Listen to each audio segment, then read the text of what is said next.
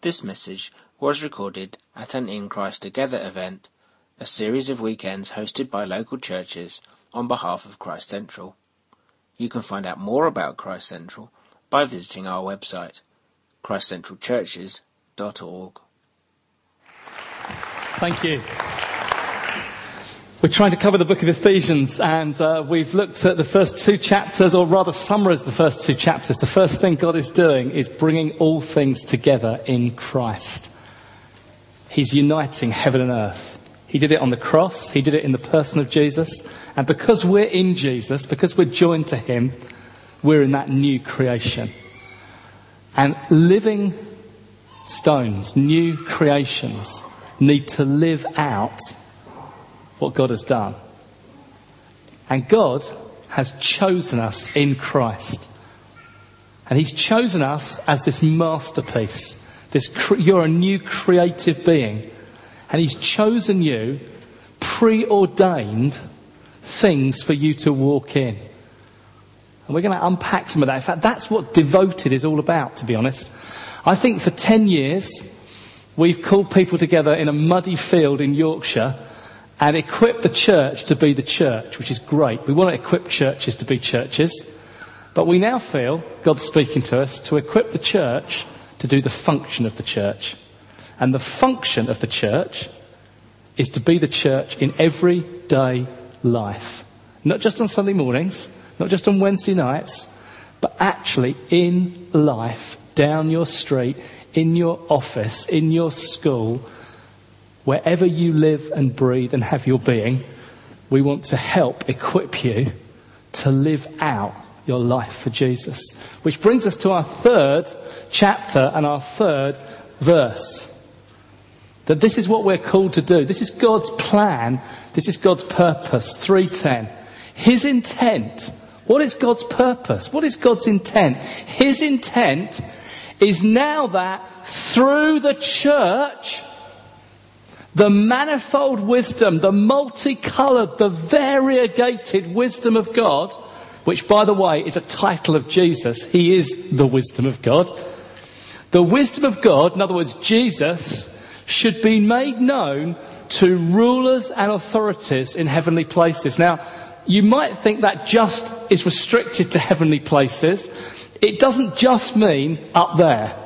It means wherever there's government, wherever there's rule, wherever there's order, wherever there's organisation, wherever people congregate together, whether it's in offices, in schools, whether it's in communities, we are called to be the church declaring the manifold wisdom of God, which is Jesus, living it out.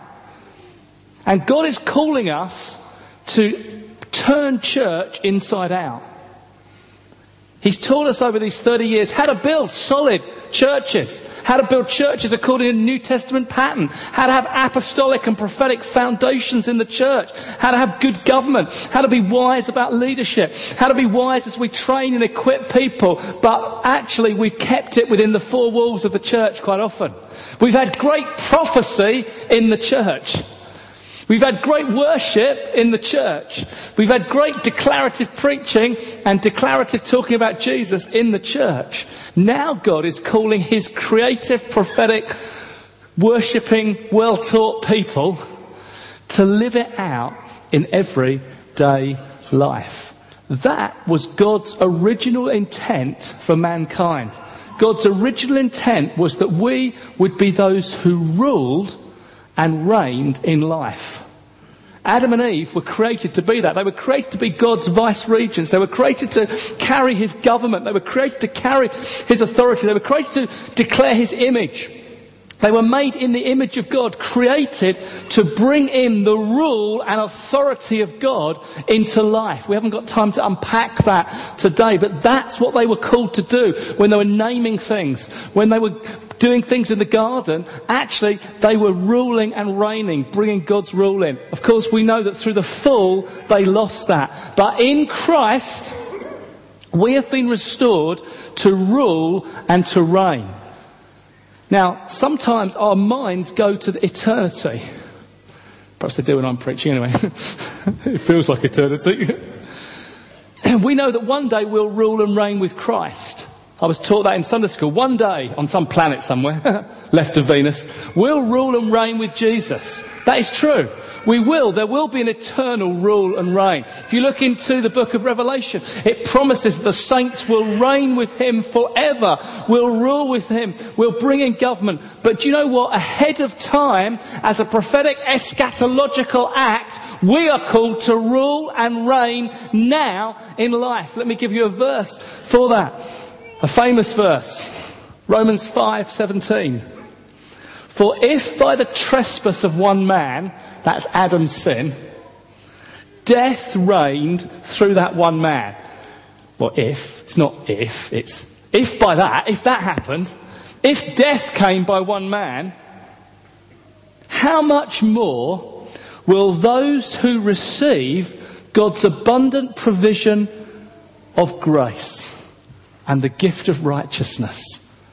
And that's been a bit of a watchword, been a bit of a watch saying for New Frontiers. Terry, I've heard him so many times preach out of those verses about grace and about the gift of righteousness, that we are given this free gift. It's all of grace. It's not our doing. We haven't earned it. It wasn't our merit. It was all of him. But somehow I think we forget where the verse goes. It doesn't just say we'll have a happy life.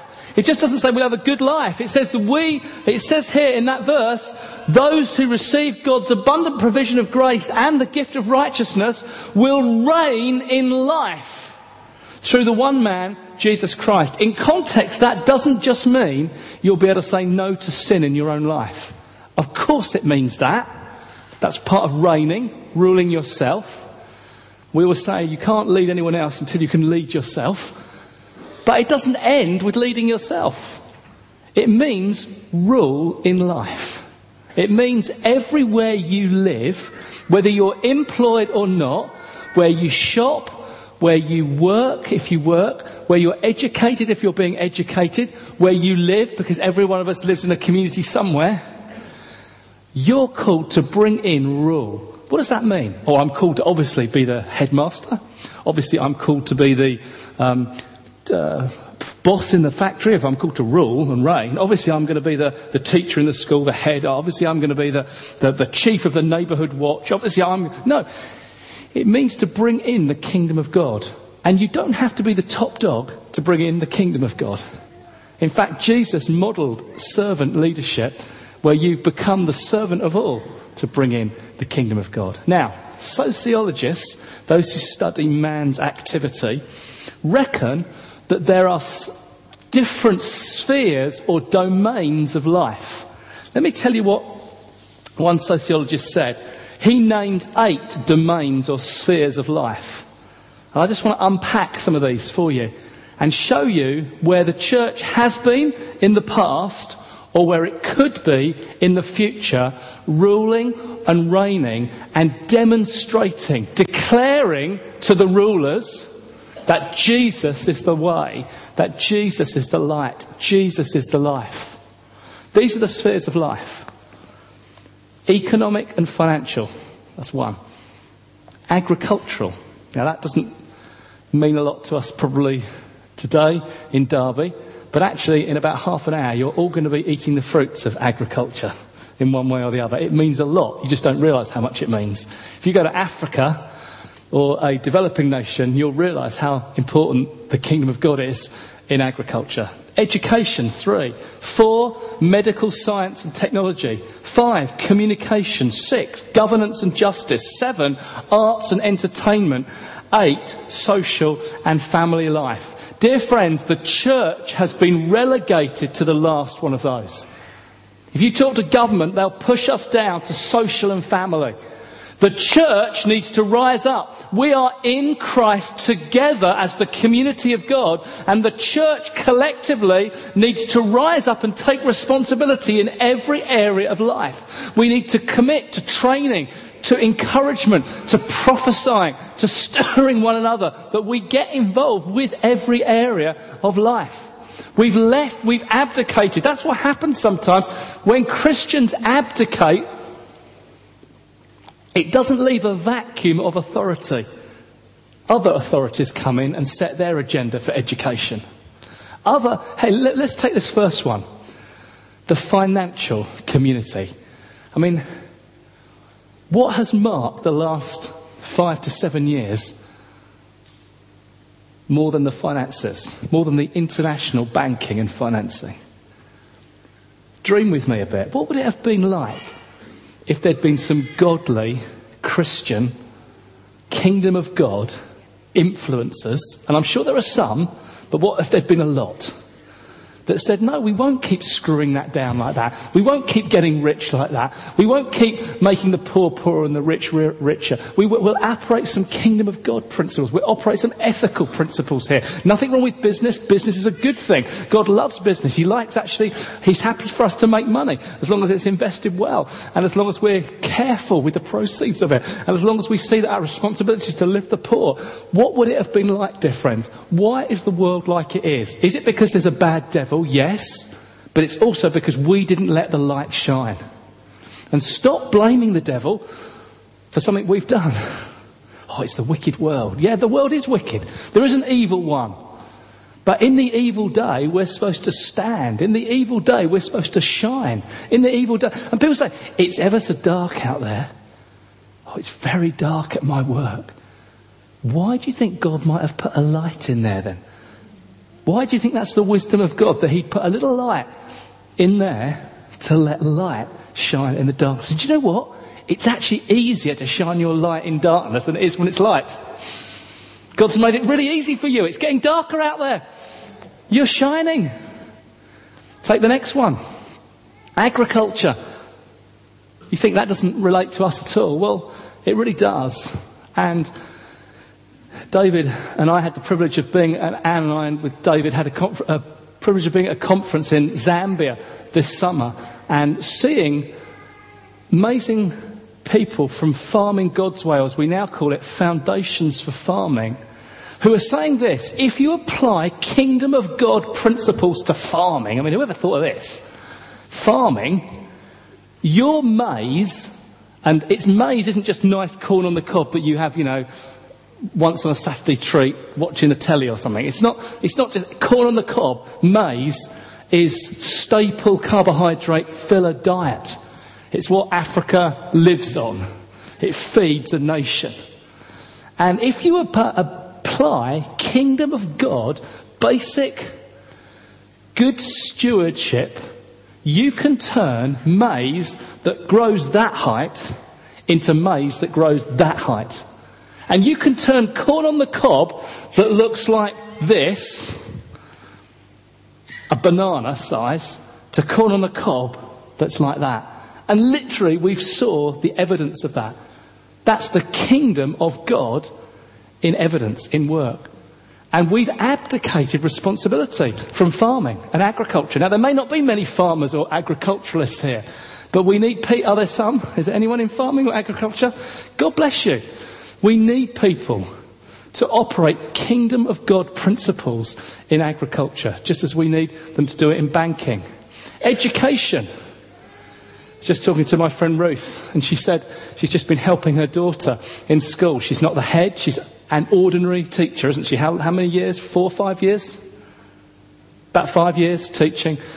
And Ruth said this: it was such a privilege to see my daughter walk into the classroom. It was like Jesus walked in the room. It was like there was the kingdom of God was in it. It was like something happened, more than I'd seen her in church, she said. Because that's the trouble, is we only look at leadership gifts in church. We've had a wrong, warped view of leadership. We're saying that you can only really exercise your leadership to be a small group leader. Great. And then if you're really lucky, if you're really blessed of the Lord, if you're really anointed, we might let you become an overseer of small groups, get that. And then if you're really anointed and you happen to be a bloke, we might let you be an elder. Now, please don't hear what I'm not saying. I honour the gift of eldership. I actually do believe we need fathers in the local church who are elders. I am one, and we need those, and there are many here, and we honour them. But that is not the only way of working out leadership gift. God has called all his people to be creative and all his people to be leaders. And you don't have to be the top dog to lead. I told you at North, I'm going to tell you again, of the story of Laura. She was an NQT, newly qualified teacher, the lowest of the low in school. Somebody said to me, no, that's not the lowest of the low, Jeremy. We have classroom assistants now that are lower than that. But it kind of feels low. She was freshly out of college. She went to a London school, and it was a rough school. And they, of course, to help her in her educational progress, put her in charge of the most difficult class. Because that's what we do with the NQTs. The people who don't know how to do it, we put them in charge of the most difficult one, so they'll really learn, sink or swim. She said it was just anarchy in the classroom. She said it was difficult. She said there was all sorts of attitudes and atmospheres there. And she said, do you know what was worse than the classroom? Was the staff room. Now there's a surprise, leadership matters. And she said it was backbiting and antagonistic. And she said, do you know what the worst place in the staff room was? It was the staff kitchen. And as you open the staff fridge, this wave hit you of antagonism. It was like all these post-it notes, yellow post-it notes were on things. It said, my sandwiches, keep your thieving hands off. Who pinched my milk last week? I'm going to get you, you son of a... I mean, it was nasty stuff. I mean, really horrible stuff on sticky notes in the fridge. And she cried out to God. She's not the head. She's not the chair of governors. She's the lowest of the low in the school. She cried out, God, help me. God, how can I bring the kingdom of God into life? And God said, go and buy the biggest carton of milk you can find from me. And she said, no, I've obviously asked the wrong question.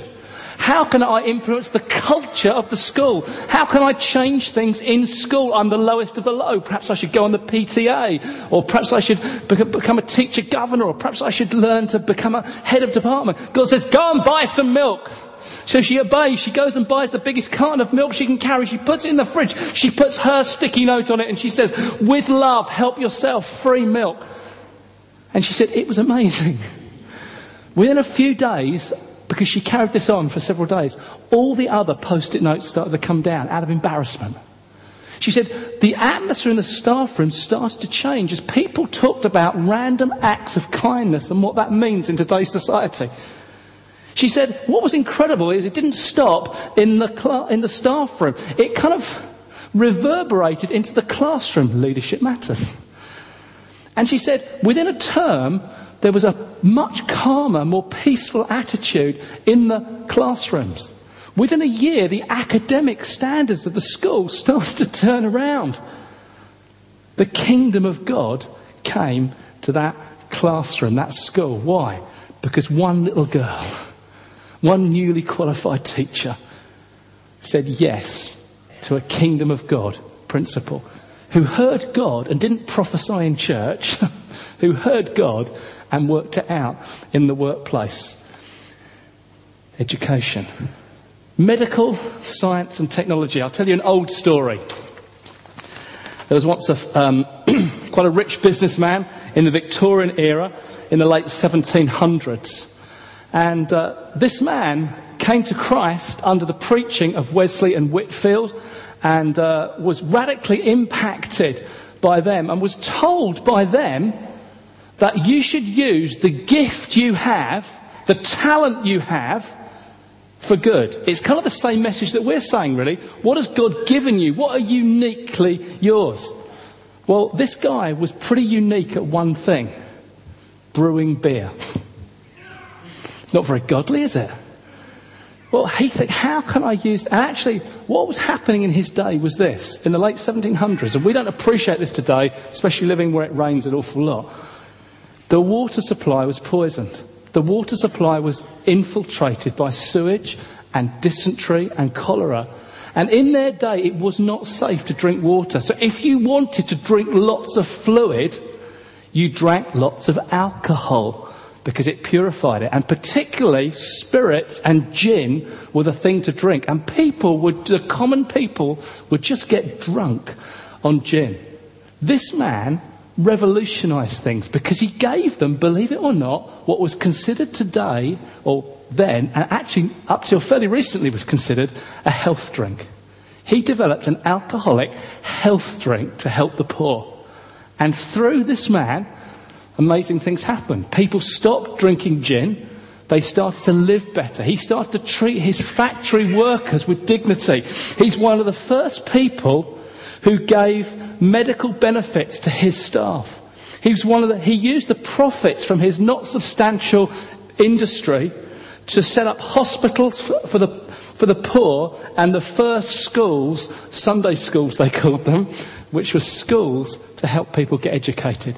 In the end, he became knighted. We know him today as Sir Arthur Guinness. See, he used his talent for God in the medical, science and technological industry. Communication industry. We have a girl in our church called Rachel. And Rachel is involved with website and development. She's done our website. She's done a great job on various things for us locally in Manchester. And a young lady came to her fairly recently and just asked her advice about some of the communication and ways she should use her thing. She was designing T-shirts and logos and all sorts of things were going on with these T-shirts. Some of them were slightly seedy, to be honest with you, because one of the things that this girl, not Rachel, but the girl she was advising was doing was taking sailors' motifs, sailors' tattoos, and putting them on T-shirts. And Rachel said, I like that one. In fact, I want to tell you this. If you use that one, you'll be successful. Because it was a tattoo of a heart with faith, hope and love across it. And she just felt God say, if you use that one, it'll be blessed. You'll be blessed. Anyway, the girl took her advice. It became her biggest seller. She got a double-page spread in Marie Claire magazine with this girl wearing this T-shirt of faith, hope and love. And actually, if you look, there's quite a lot of those tattooy kind of motifs on T-shirts. Rachel, little girl, as it were, was able to influence that today. Governance and justice. We haven't got time, but we could look at Wilberforce and how he changed 200 years ago, how he changed the slavery laws and abolished slavery in our day. My question is this. It's all very well for us to look back and say, isn't it good that Christians brought slavery down in our nation? Who's standing up now for the sex slaves in our nation? Where is the Christian input into the euthanasia debate? See, you get swayed by all sorts of emotions in that. Oh, it's so difficult, the right to die. You do not have the right to die. No more than you had the right to be born. It's God who sets these times. And it's so important, dear friends, because what will happen is, it happened in the 1960s with abortion. Abortion was never designed as birth control. Abortion was designed to help a mother who was going to die have an operation to save her life. That was the argument they used to persuade the parliamentarians and to persuade the public that abortion could be legalised. And it was about saving life, not taking it. Those very same laws now, it's another contraceptive. We just get rid of it. I don't like it. It doesn't suit my lifestyle. If we give in to euthanasia, the right to die, how long will it be before it's inconvenient to have granny around? How long will it be before those who feel a disability in their body feel, actually, I'm a waste of space. I'm in the way. How long will it be before we start to ethnically cleanse and to genetically modify our society? Dear friends, we need Christians to influence all of life, to stand up. Arts and entertainment. Another one from the Victorian era. We tend to think of Wilberforce, but another famous person from this very area was a guy called Wedgwood. What's he famous for? You should know here. Pottery, that's right. His famous blue, eggshell blue and white pottery were the fashion accessories of their day. It wasn't just something nice that you put on your wedding list. This was a real skill. He was a master potter.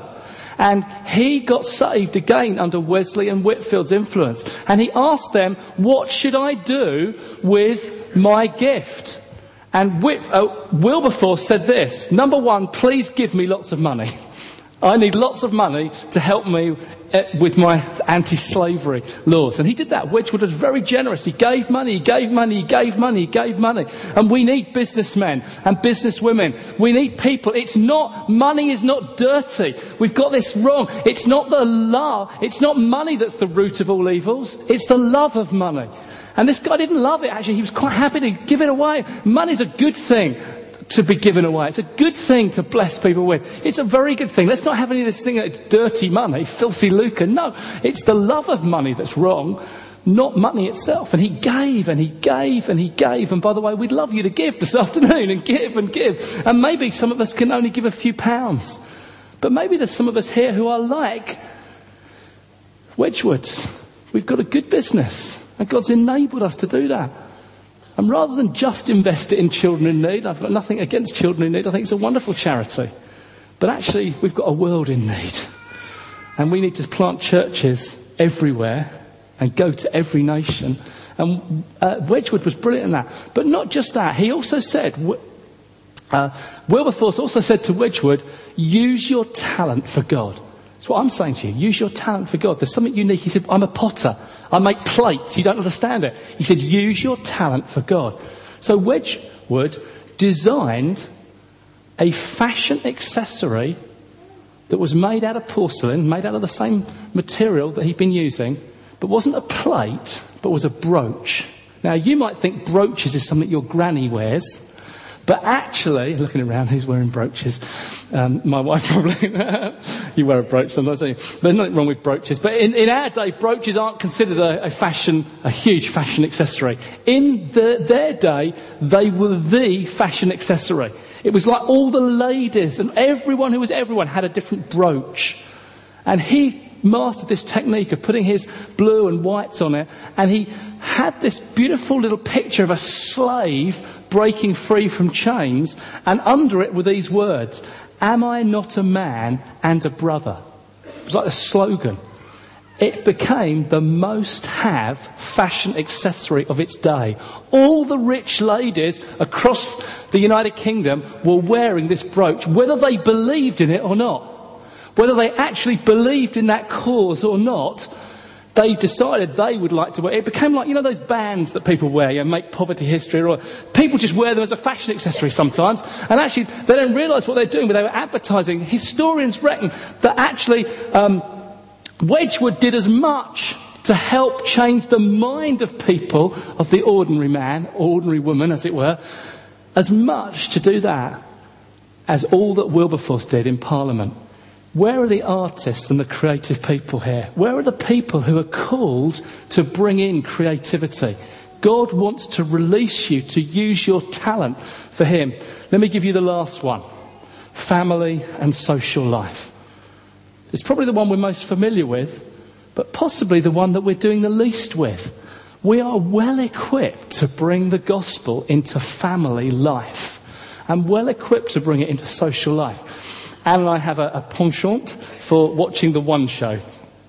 We get most of our cultural, and you can see why, most of our cultural insight and window onto the UK from Matt and Alex on the sofa, and occasionally Chris Evans on the sofa at 7 o'clock on the BBC One. And literally, this was just before North last year, because I referred to it. We watched a One Show programme with this lady,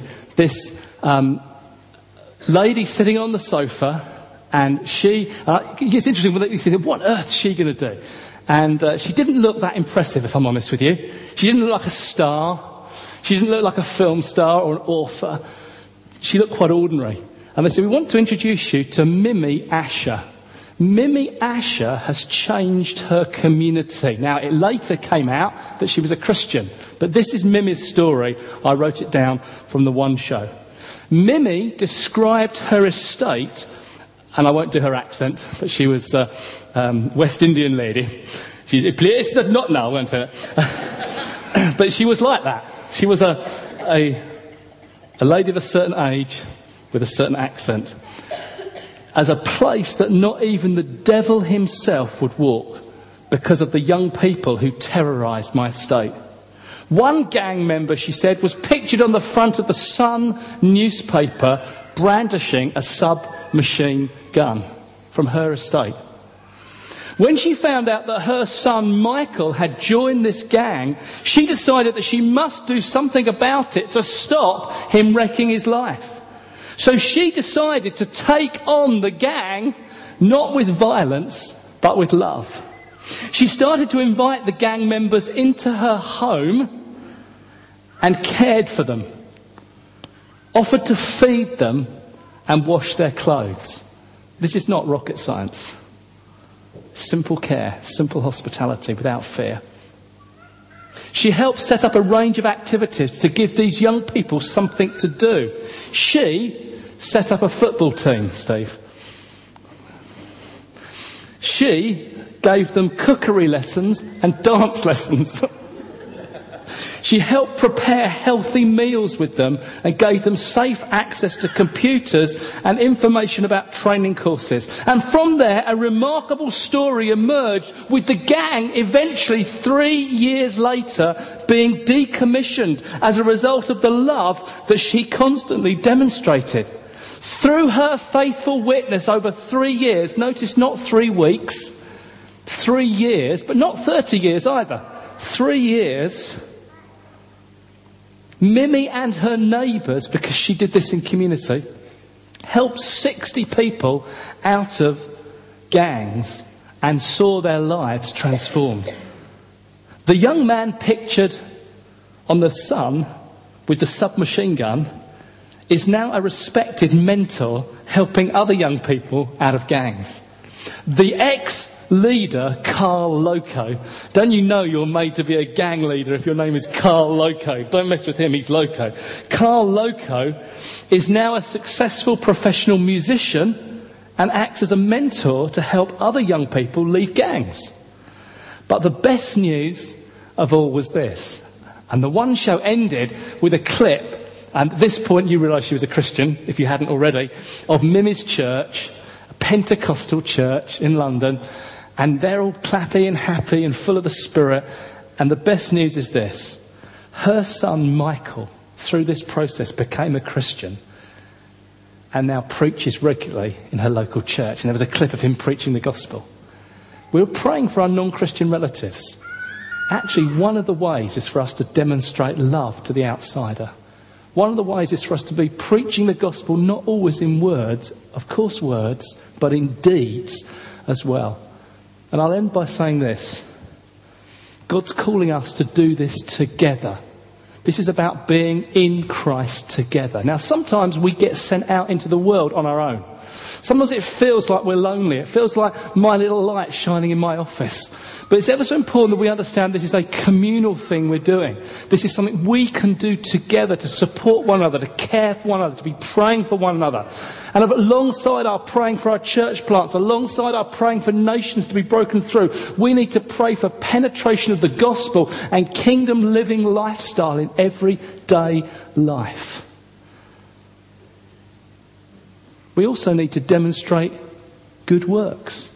These are all good works. It's ever so interesting what Jesus said. I've referred a lot to this passage about the light to the world. This is actually what Jesus said, Matthew 5:14. You are the light of the world. You. He said he was the light of the world. Now he says you are, because you're in him. A city built on a hill cannot be hidden. Neither do people light lamps and put them under bowls.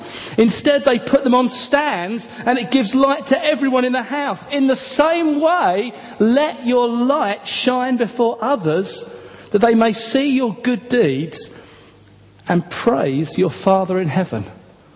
One of the ways we preach the gospel is to live it out, to be living letters through good works. Now, we don't do good works to get people saved. We do good works simply to love people because they're made in God's image and we want to see people blessed and restored. But a byproduct of it is going to be lots of people coming to know him. Lots of people coming to the kingdom. And I believe there is going to be a rising tide of antagonism towards us. There is a rising tide of antagonism towards Christians. Christians are being targeted by certain sectors of society, because of our views on sexuality. Christians are being targeted by certain sectors of society because of our views on family life, because of our views on the importance of life and when it starts and when it shouldn't end. Christians are being targeted. I believe what will save the day, yes, is the grace of God, but it's us living out a kingdom lifestyle. I'll prove that by a verse, if you like proof text. 1 Peter 2, verse 12. I came across this recently. It totally stunned me. I've read it hundreds of times probably, but I've never quite seen it in this context. Live such good lives amongst the pagans that although they accuse you of doing wrong, we hate your sexuality, we hate your family values, we hate your view on abortion, we hate your view on euthanasia. Although they accuse you of wrongdoing, they may see your good deeds and glorify God. Dear friends, it's as we live out our in Christness, it's as we're in Christ together in the world, that I believe that God will demonstrate his kingdom in life. I believe that we'll see more sick healed in the classroom than in the church. That we'll see more poor blessed and lifted up. We'll see more families restored. We'll see more lives changed. It's time that we need to change our thinking. We've had 2 decades of inviting people to our courses. I love Alpha. We've seen hundreds of people saved through Alpha. It's great. But it's now time that we get on their courses. It's now time that we get into life. It's now time that we infiltrate society. Because we are these secret agents. We are agents of the kingdom. We are those who are called to bring light into darkness. We're going to apply a lot of this afternoon. But just before we break for lunch, I feel there's a seriousness on us right now. I feel there's a sobriety on us right now. I feel there's a weight of responsibility on us right now. That in this room are Lauras and Mimmies and Wilberforces and Wedgwoods and Brian Aldreves, who created Farming God's Way, Foundations for Farming. There are people who are change agents for the kingdom. And Lord Jesus, we take our responsibility seriously. You told us, Lord, to go into all the world. You told us to go into every strata of society. Where we live, where we shop, where we work, where our families are. And you told us, Lord, to be the light of the world. Lord, we want you to turn up at our school. But like Ruth said, as her daughter walked in, it's like Jesus walked into the room. Yeah, because we're in Christ. As we go into our factories, into our schools and colleges, as we go into our offices, as we go into our coffee shops, as we go into our supermarkets, we ask you, Lord Jesus, that the kingdom of God would come. And we pray together, Lord, let your will be done. Let your kingdom come on earth as it is in heaven. We ask that in Jesus' name. And we give all the glory to you, Lord Jesus. Amen.